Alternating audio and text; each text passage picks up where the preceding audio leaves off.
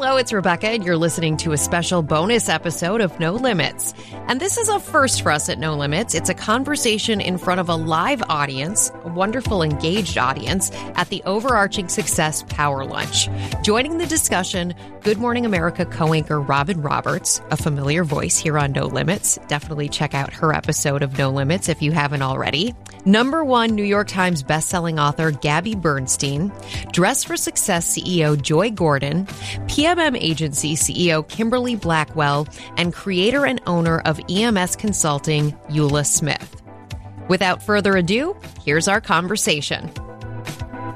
I want to call up to the stage Eula, Kimberly, Gabrielle, and Robin. And as you all come up here, I'm just going to explain to people a little bit about what's going to happen here. So this is a first for us at No Limits. Never before have we done a live podcast in front of a live audience. So I'm really thrilled to have all of you here and to be able to do this with all of you. ABC Radio will be recording this whole event. So just know that you're being recorded by ABC Radio.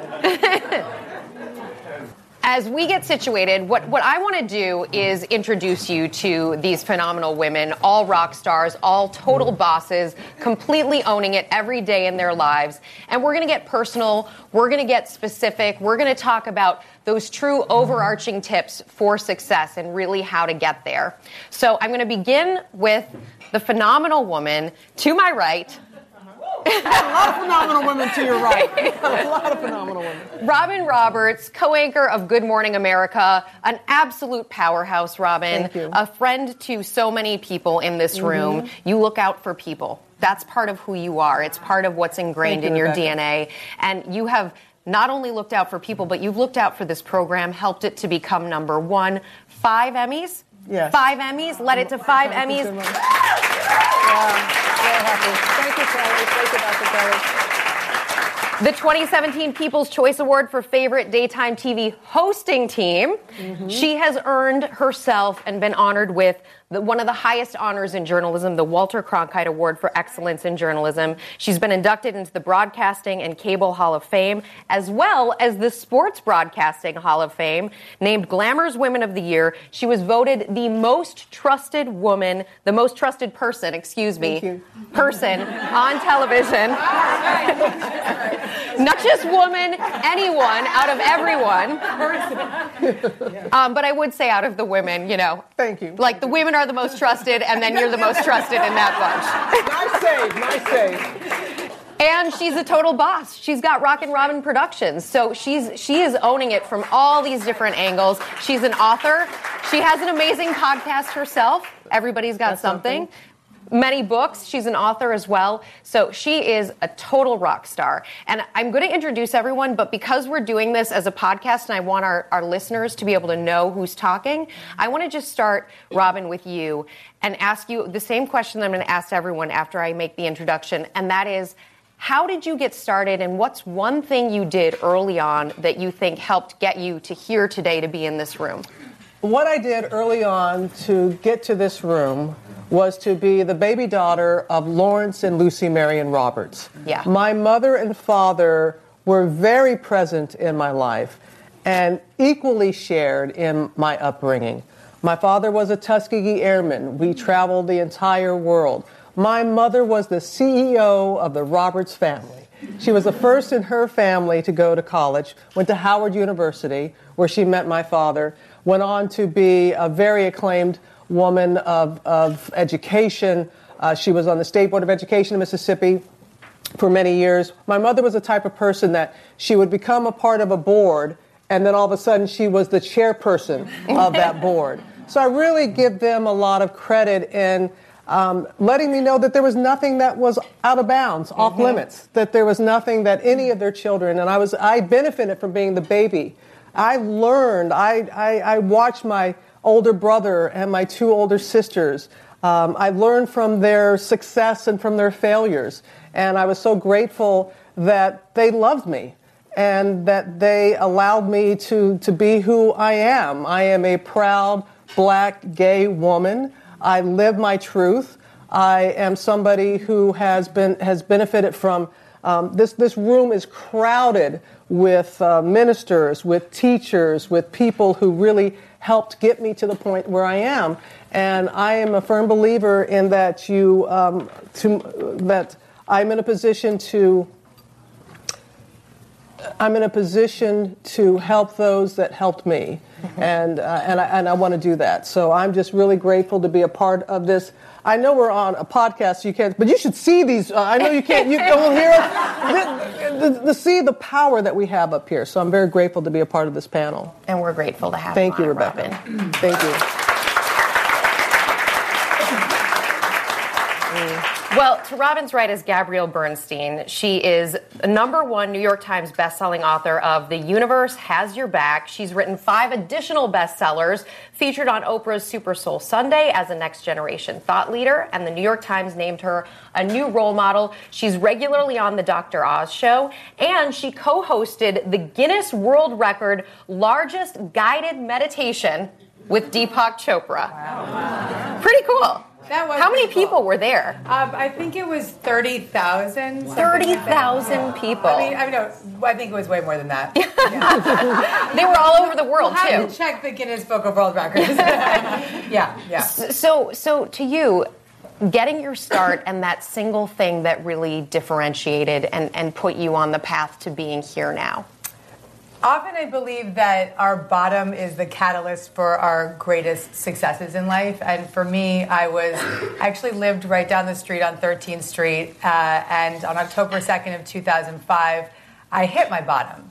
One of many. It wasn't the first one. It was the first of it. And at this point in my life, I was 25 years old. I had been running a PR business representing nightclubs. I was living a very fast-paced New York City lifestyle, and I really thought I was pretty cool. But internally, I was emotionally and spiritually bankrupt. Mm-hmm. And that internal condition being so disconnected and out of alignment with the woman that I believed I was supposed to be led me down a path of addictive patterns. So work addiction, love addiction, food addiction, and drug addiction. And so at the age of 25, I hit that bottom in many addictive patterns, particularly with the drugs and alcohol. And so on that day, I looked at my life and I realized that there had to be a better way. And I know any woman, every single one of us in this room has had that moment in our life where we said, it has to be better than this. Like, this can't be it. And my words were, I need a miracle. And on that day, I heard my intuition. I heard a voice of intuition say to me, get clean and you will live a life beyond your wildest dreams. Wow. And I got sober that day. I've been sober for 12 years now. Thank you. In my sober recovery, I got very grounded and rooted in my spiritual faith and very quickly began speaking publicly about my spiritual practice and what I believed was the most important element of the foundation of having a successful life, whatever corner of your life you may be looking at, is having a strong spiritual foundation. And so it has been my mission to turn that mess into my message. And hey, that's my line. Thankfully, I said it next to you. Quoting Robert. But truly, to turn that upside down and bring forth the light in that dark, and it's been a privilege to be able to demystify spiritual principles and expand the spiritual lexicon for new seekers, and to make spirituality not just something that we have as a corner of our life, but to have a spiritual life. And that's what I am here to live and here to teach. And I know spirituality is something, Robin, you feel very strongly. It's a part of all of your stories, and we're going to get to that as well. Joy Gordon has turned Dress for Success into an international model for success, for helping women, helping people to achieve their dreams, and to be able to really live up to the thing that we all have inside of us. So Joy, tell us a little bit about what got you started on this path and the thing that really crystallized it. I love the idea that you were on this completely different path pursuing law and said, I have to do this. I absolutely was. But before I say that, can I just say something to Robin? Robin has supported our organization for over 15 years. I remember when we started our very first running team. I remember that. You were our honorary coach. I remember that. And she has supported, but what you don't realize is that 2 years ago, I was diagnosed with breast cancer. And when I took my wig off at work, I did exactly what I knew you did. And I did it because you were bold and courageous, and bright and confident, and I felt like I could be me because you were you. And so I just want you.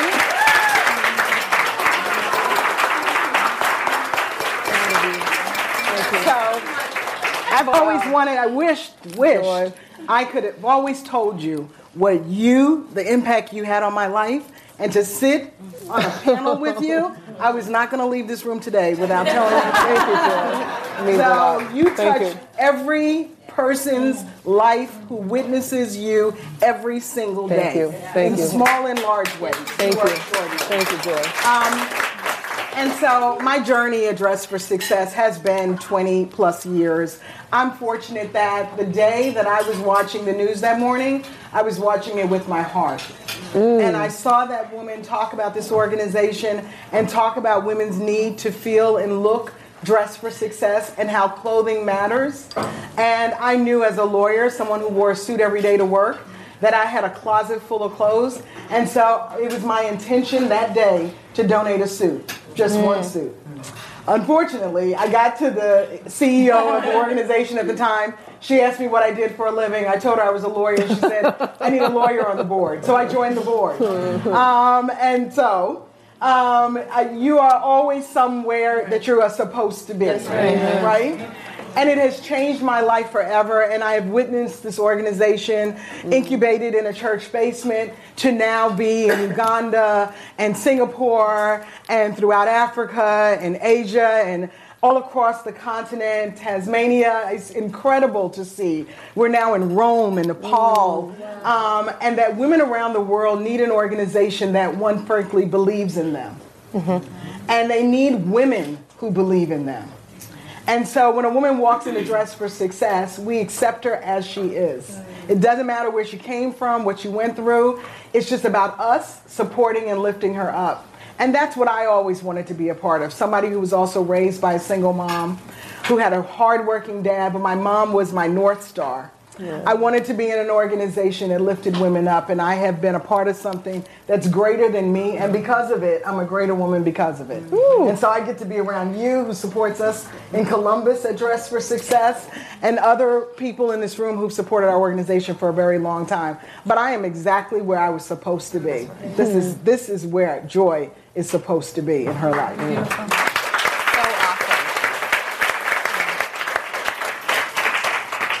Every time one of you opens your mouth, all I can think is, wow. Wow.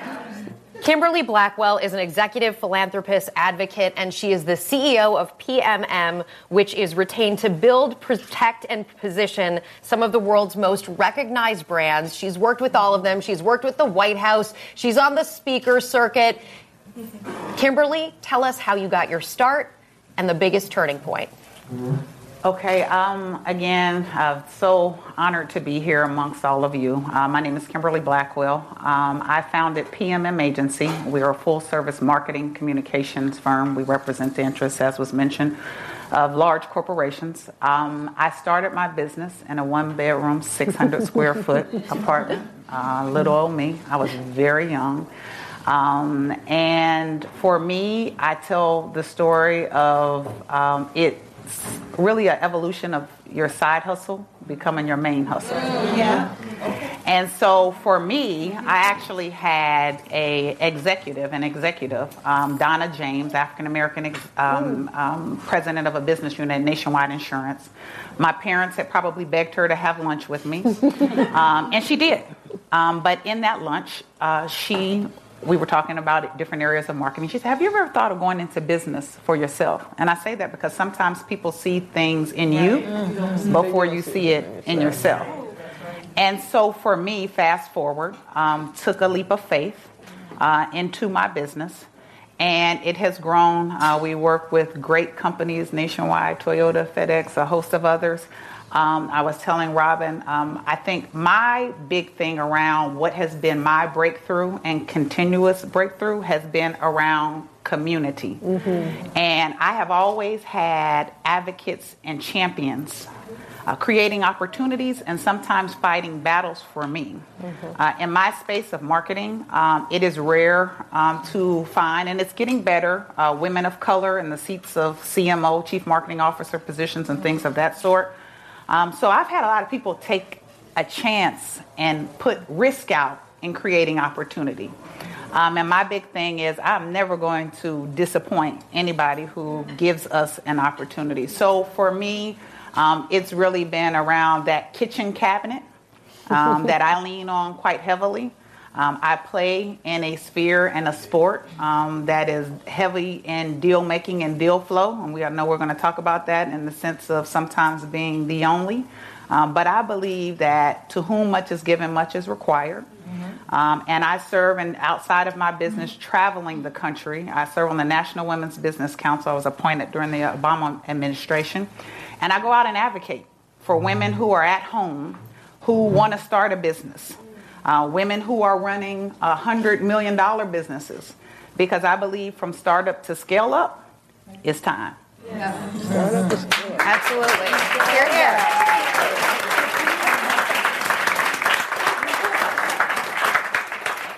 Last but not least, we have Eula M. Smith. She is the founder of EMS Consulting, which is a multifaceted fashion consulting firm. They're headquartered in Los Angeles. And she works with this fashion consulting firm because she got her start in that world, working for Nordstrom. And what I love about your story, Eula, is the idea that you worked your way up inside of this world. You started in Nordstrom, you worked your way up, you worked your way through the ranks, and then you made this pivotal decision to break off and do it yourself and take all of those learnings and be the boss. So tell us about how you got that start and what that turning point was that brought you there.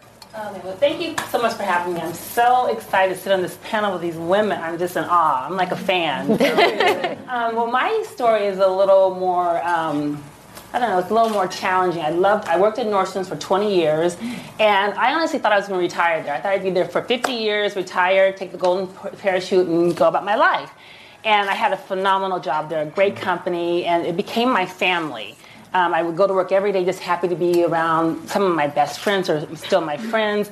And as the company started growing, they wanted to centralize the company. And I was based in California, and I'd been there for 20 years. And they said, Eula, why don't you come to Seattle? And I'm like, I don't think so. And I thought, I can just, I think I'll just go do something different. Even though it was the hardest thing I had to do, was actually like leaving a marriage, because I was so attracted to the company and to the people who worked there. They become my family, but I literally walked out on faith. And I didn't have a job, didn't know what I was going to do. I just said, well, something will pop up. And literally 2 days later, I got my first phone call from one of my designers who I'd worked with. Because at Nordstrom, I was a buyer, a store manager, and a merchandise manager for designers. So I'd made all these contacts in the outside world.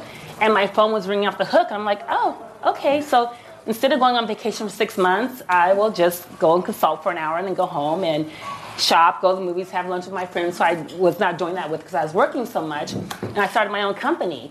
But it really was the grace of God, because I was a praying woman. I was raised in the church, and I just knew that I had to pray my way through this. Because honestly, when you leave a company for 20 years with no next step, it's like, well, what do? You pray.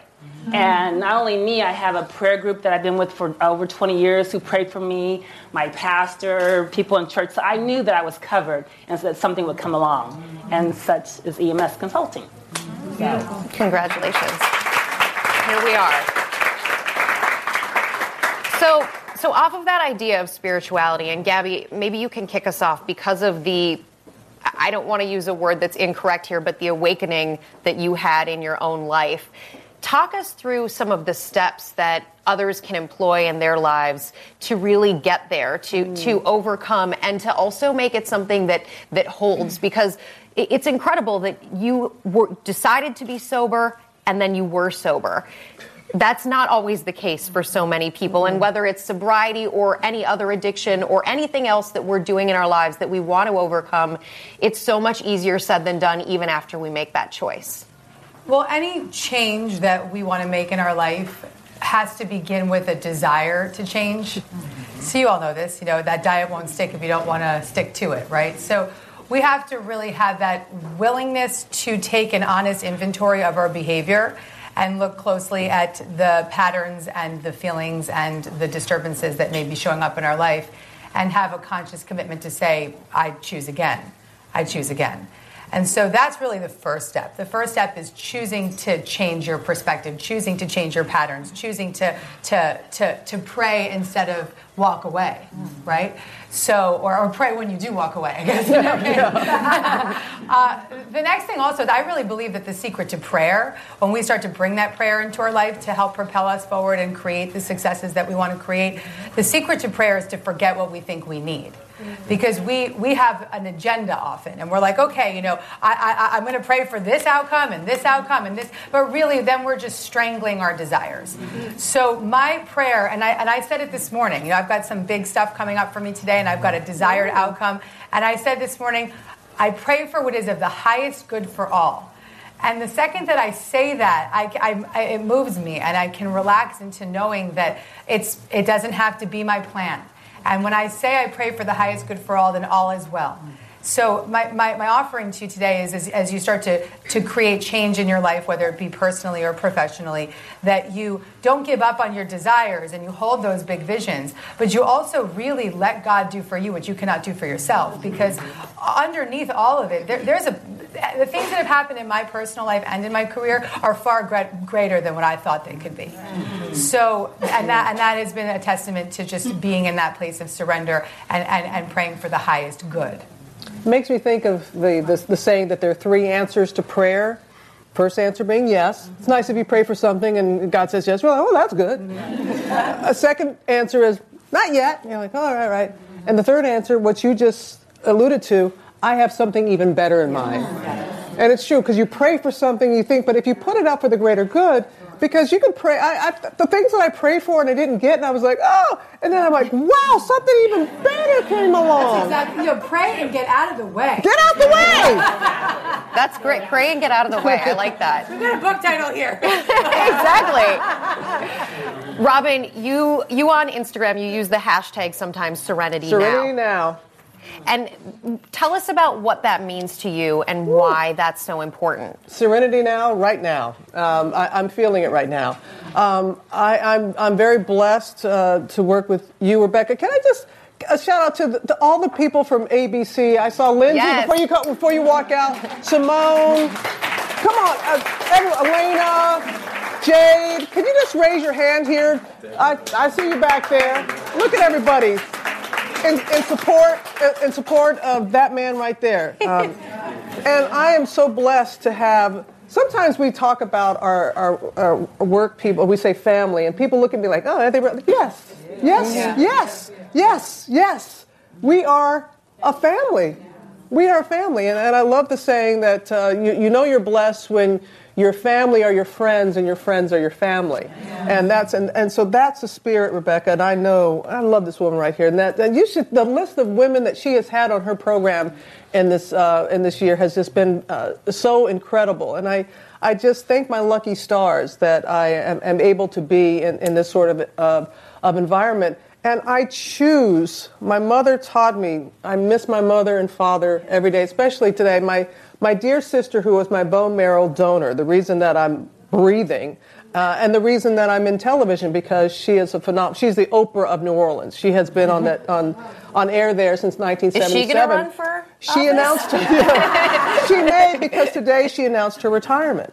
After 40 years, she announced her retirement, and she did it with such grace, and we waited until she announced it, and then we did it on GMA, and I bawled like a baby hearing my sister talk. I did, yeah, I know you did, Joy. I was, but they were tears of joy that it was so. She's going to be a minister. She's going to be a Joel Osteen, Joyce Meyer mashup. I feel that. So I'm very grateful, Rebecca, to get to your question, the answer to your question, that I have this coursing through my veins, literally, because Sally Ann's my bone marrow donor, so I do have, I have her DNA, I have her sweet tooth, which I'm not crazy about, never had that before. But you can choose, and my mother taught me after her husband of almost 60 years, and my father, who was a real patriarch of our family, he passed away suddenly in his sleep.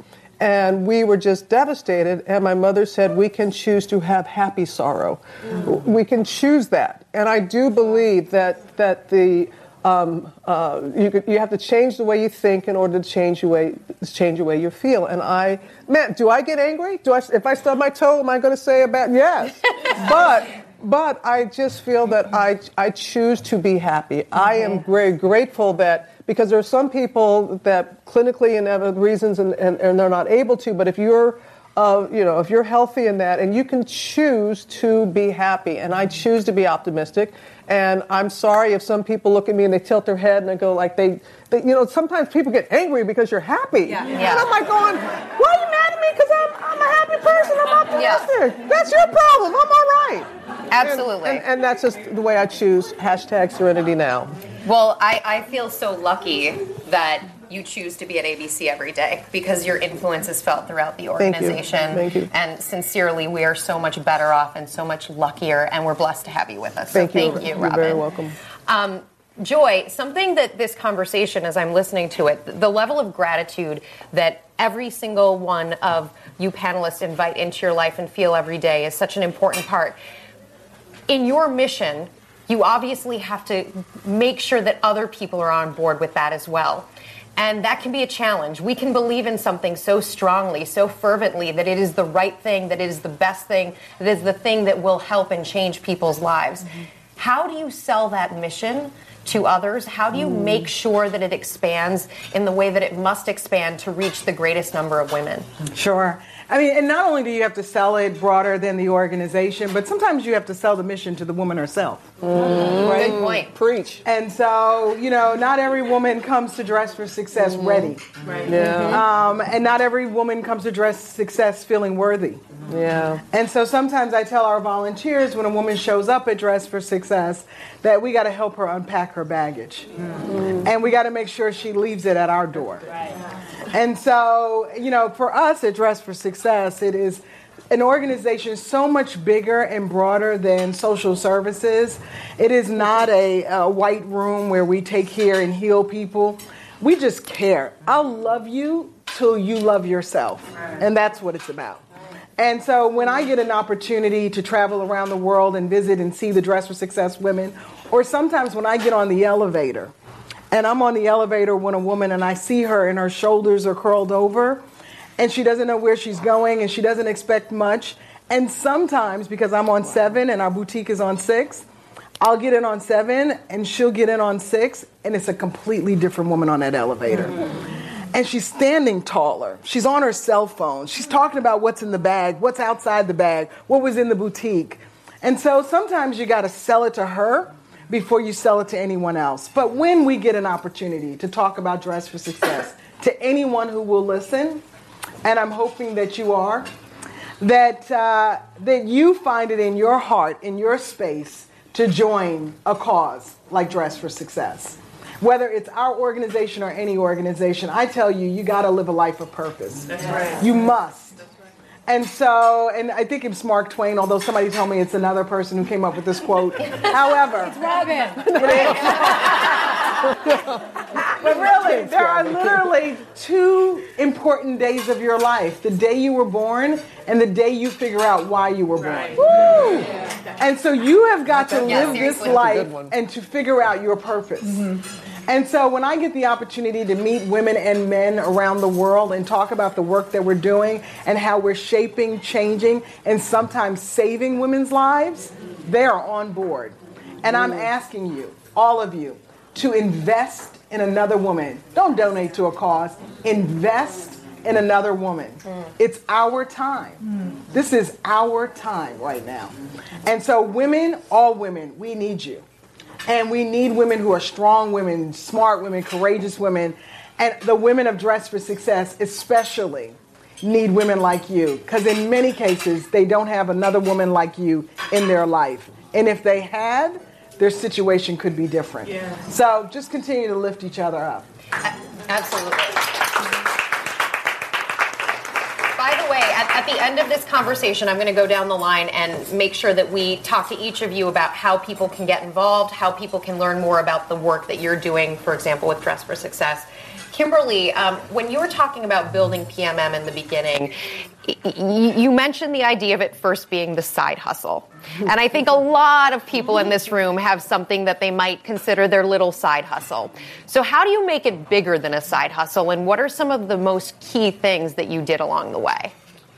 So, great question. I think a lot of it, I don't know how many of you in here are familiar with another dynamic woman and mentor in my life. Her name is Carla Harris. And Carla Harris has a book, Strategize to Win, right? And so for me, she also talks about currency. And it's the relationship currency and the performance currency. And so to get in the door for me and transitioning, it was all about making sure I was putting those wins up on the board. Now, I'm a sports enthusiast, so you all might hear some sports stuff. It was always about putting up the wins. But what happened in that point of pivot between side hustle to main hustle is that I started to see that there was something there. And for me, too, as I'm in coaching and encouraging folks, it's really about understanding, do you have and bring a value to the marketplace? Is there a consumer or an audience that is looking for your product, good, or service? What is that key differentiator that puts you in a position of choice? And so all of those things I was constantly working at. And for me by myself, I also started to see in that scale process, I could no longer do it alone. And so it began to be the whole point of how do I bring other talent to my team? And at first it was not about employing folks. It was really about working with folks as contractors and things of that sort. So you didn't have to take that big of as much of a financial risk initially. No, and what I tell, I did not, I didn't do it in the sense of taking out loans. I will say as a member of the National Women's Business Council, and we'll talk about that towards a little bit later, but access to capital, that is a prime challenge for women who are looking to start their business. Yes. And so we need to get very creative in how we resource, our businesses. The other thing is, and you all see it now, the crowdfunding, people are GoFundMe, there are ways in which we do that. Access to opportunity. That then goes back to what I said about, were there enough people who were willing to take a chance on this, at that time, one-man band. But she was good. So I think for me, it's really about the currencies of relationship and the currencies of performance, and then that confidence. Once I started to realize that I brought value, what value are you adding? I tell people it's not about what I do when I'm in the meeting. I'm more flattered by when people come up to me when I'm not in the meeting and say, Kim, we wish you had been at the meeting today. So all of those things help to contribute to that leap. But I'm on a continuous curve. I tell people I don't rest on any laurels. But how did you gain that confidence? How did You know what? I feel like I want to keep it moving, but I feel like, a lot of it was faith. And I'm going to go back to something from this morning that Elena told me. I asked her. I said, what was it that you did? That was amazing, yeah. She said, I made God my agent. That was She said that.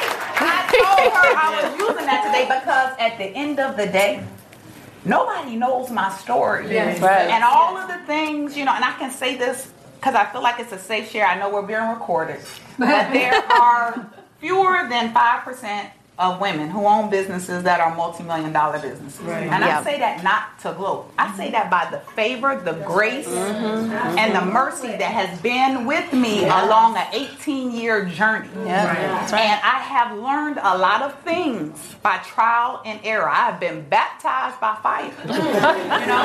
But what I do know is that, to your point or question, Robin, that's how it continues to build. That's the foundation.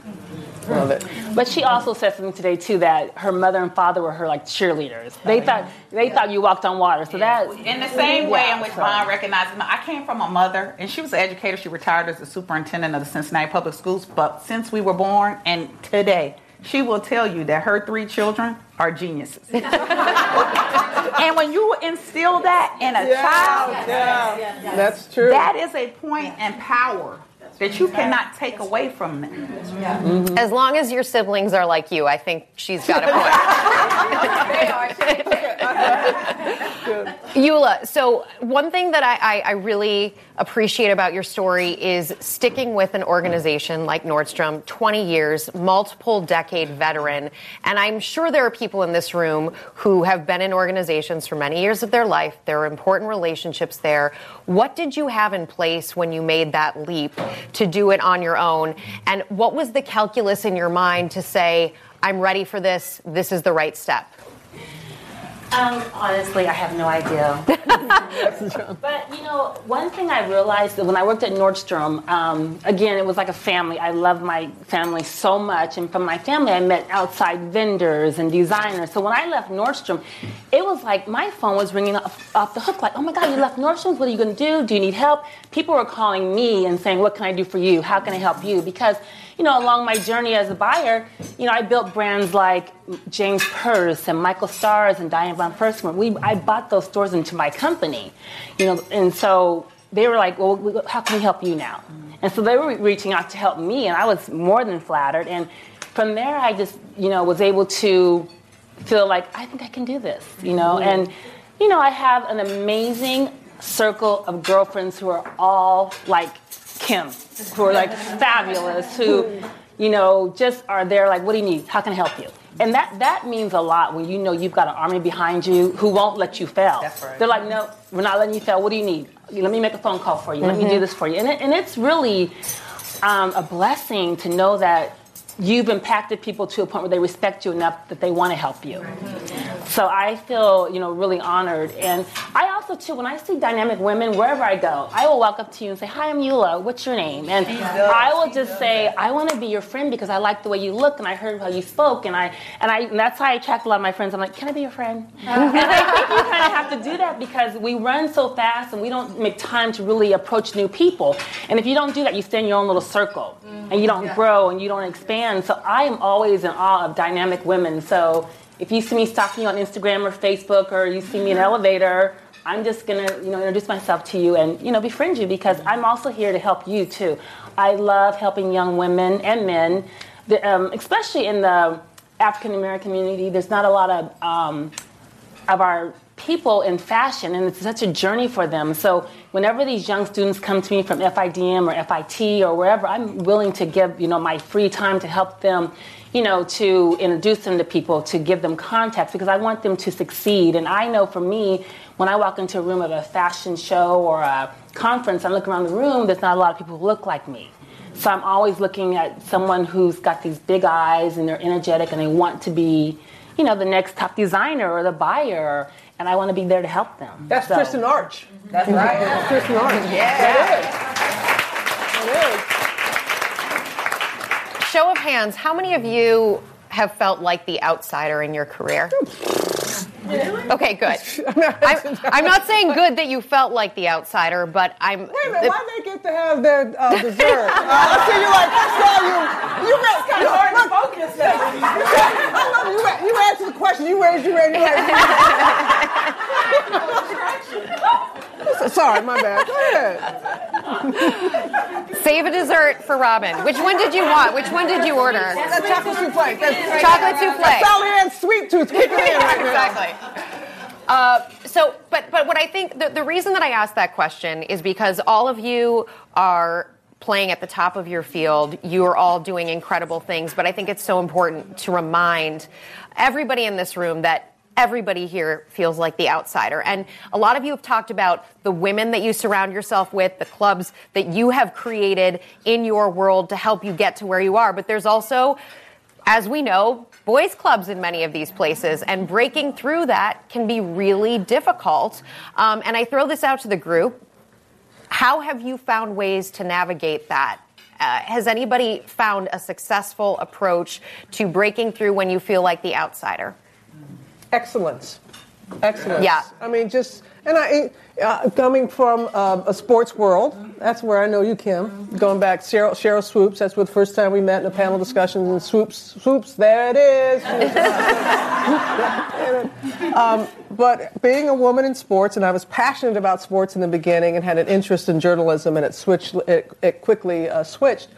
But I was always the only woman that was in there. And I knew that when I was hired by ESPN in 1990, the first black woman to be an anchor on SportsCenter, thank you, Dr. Kelly, that I knew that if it didn't go well, that the chances that they would hire another black woman to be an anchor would be minuscule, even though there were plenty of men that had failed, but that didn't prevent them from hiring other men. I didn't look at that as a negative. I was like, okay, I'm going to be good.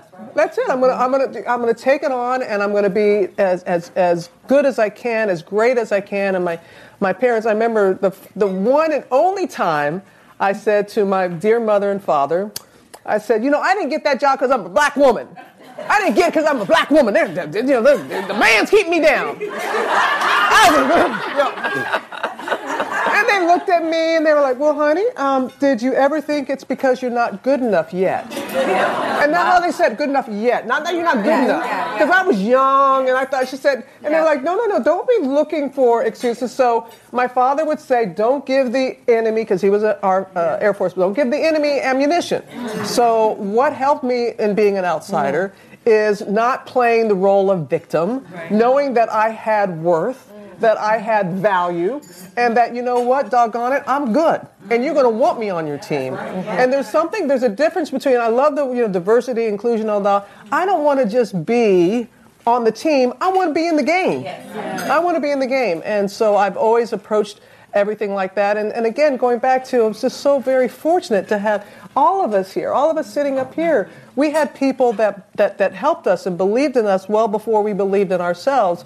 But I just really am so grateful that I turned it into a positive instead of looking at it as a negative. Just as a follow-up to that, being excellent 100% of the time can also be exhausting. Tell me about it. Yeah. But it's true. When I talk to a lot of women about this because a lot of the time the expectations are higher. How do you manage that, Robin, for yourself? Every single morning you're on Good Morning America. America isn't paying attention to what happened to Robin in the, basically 23 hours, 22 hours that they didn't see you on Good Morning America. They get you for those 2 hours and they want perfection. I'm authentic, and there are days that, you have good days and bad days. I have good days and bad days, and because I don't fake the funk, and when and people appreciate that, and I'm not perfect, and even though I strive for excellence, I don't always achieve that, but I strive for that. And again, I have to go back to my colleagues. I keep looking at Simone and Lindsay and Jade. And everybody that's, I'm just so grateful that we have these dynamic women that we inspire one another to be the absolute best that we can, and that they're there when I fall. And we were talking about, what was the series that we were talking about that we're going to do in February? Black Girl Magic. Yeah, Black Girl Magic. So we were talking about this series, and I love that we have this dynamic group. Stand up. Stand up. You know who I'm talking about. This woman right here. I'm telling you, newly married.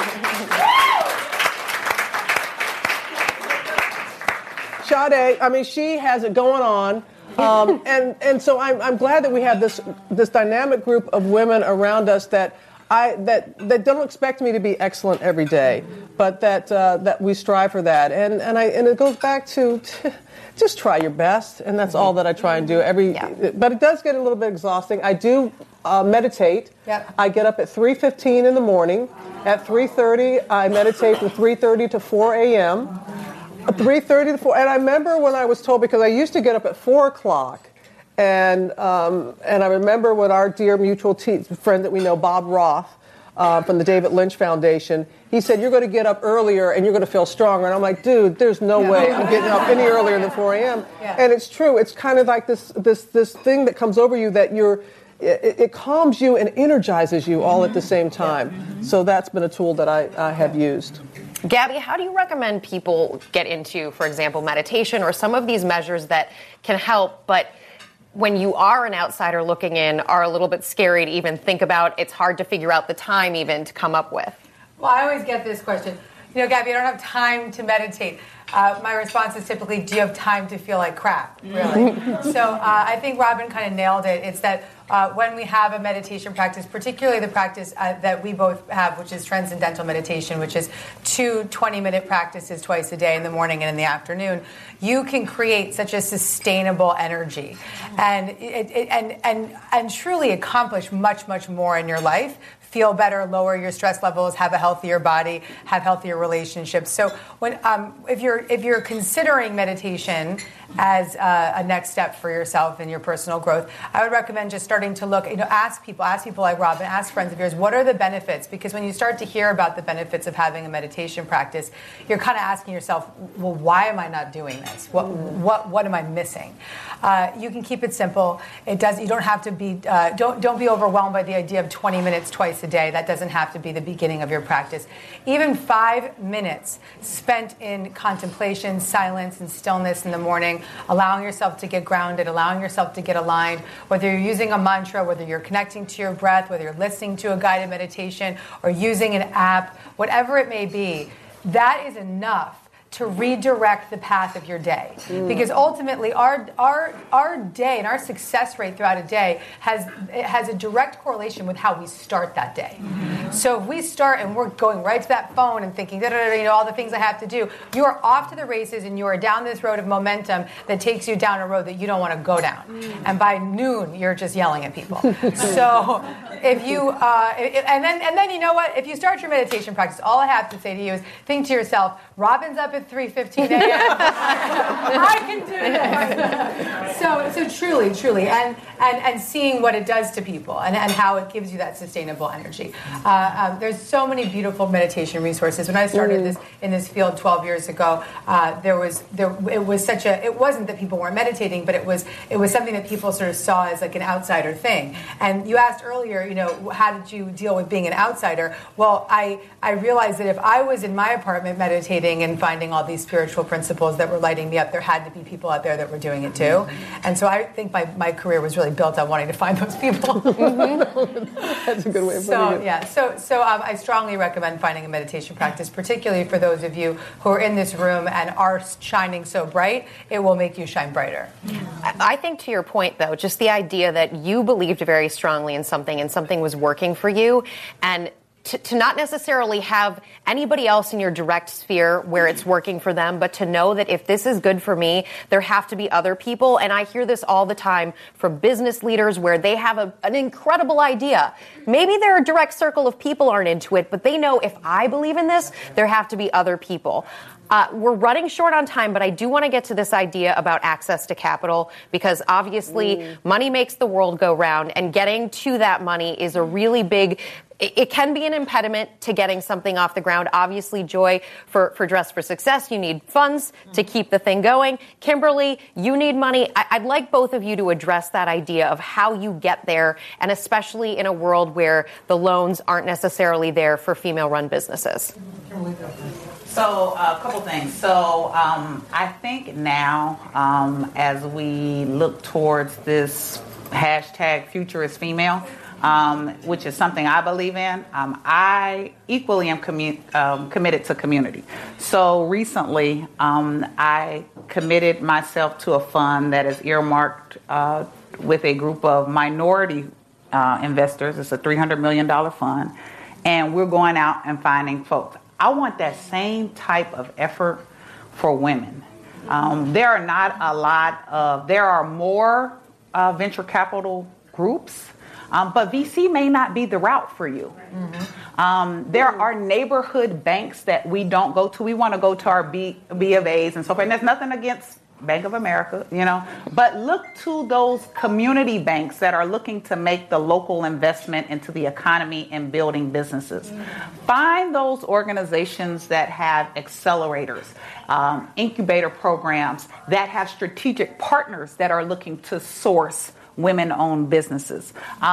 It's a lot of research and discovery in the sense of the information. There are resources out there. There are government programs. Yeah. And they may be a little bit more tedious in the sense of red tape, but if you know that is your big idea, then you have to commit.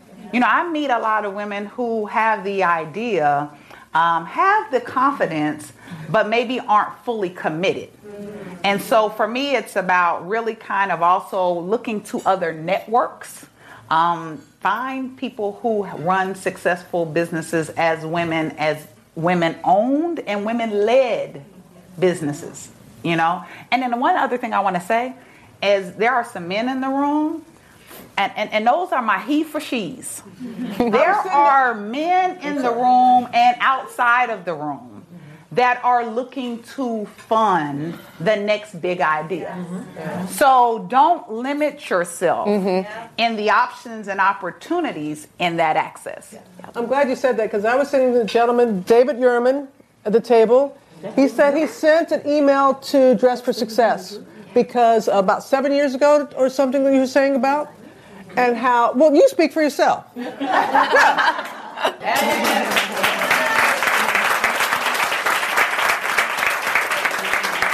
Wonderful. And I know we have to wrap up, but for anyone in the room, I know a lot of people, outside of your 9 to 5, what you really want to do is to find something that's about purpose and passion, and many of you have thoughts about starting nonprofits, and you have this big idea. Just know, you can always just email me, call me. I would love to spend 30 minutes with you, helping you develop out that idea and make it into something just like this young woman with $5,000 who believes she could save the world.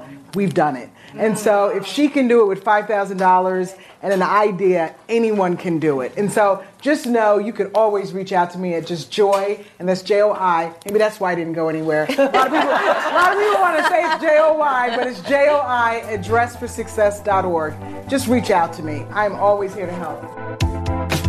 Many thanks to all of the panelists for their powerful insights, that incredible room of people, the creators of Overarching Success, DeAndre Tristan and Eric Archibald, who are also the founders of Tristan Arch, Vaughn Wright, who did a great job at the event, and my producer Taylor Dunn and research assistant Annie Osakwe, who worked tirelessly to help make this happen. You'd be surprised how much goes into pulling off a big event like this. So let us know what you thought. Should we be doing more live interviews in front of an audience? Would you ever want to join us in the room if we did? You can share your thoughts with me anytime on Twitter, Instagram, Facebook, Snapchat, and LinkedIn. I'm at Rebecca Jarvis across the board.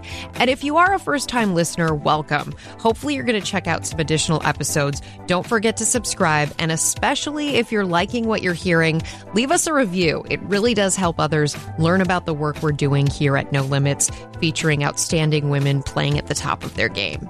Finally, if you or someone you know should be featured here as an Entrepreneur of the Week, send me an email at nolimitswithrj@gmail.com. I love reading your stories and hearing about your work. Hey, I'm Andy Mitchell, a New York Times bestselling author. And I'm Sabrina Kohlberg, a morning television producer.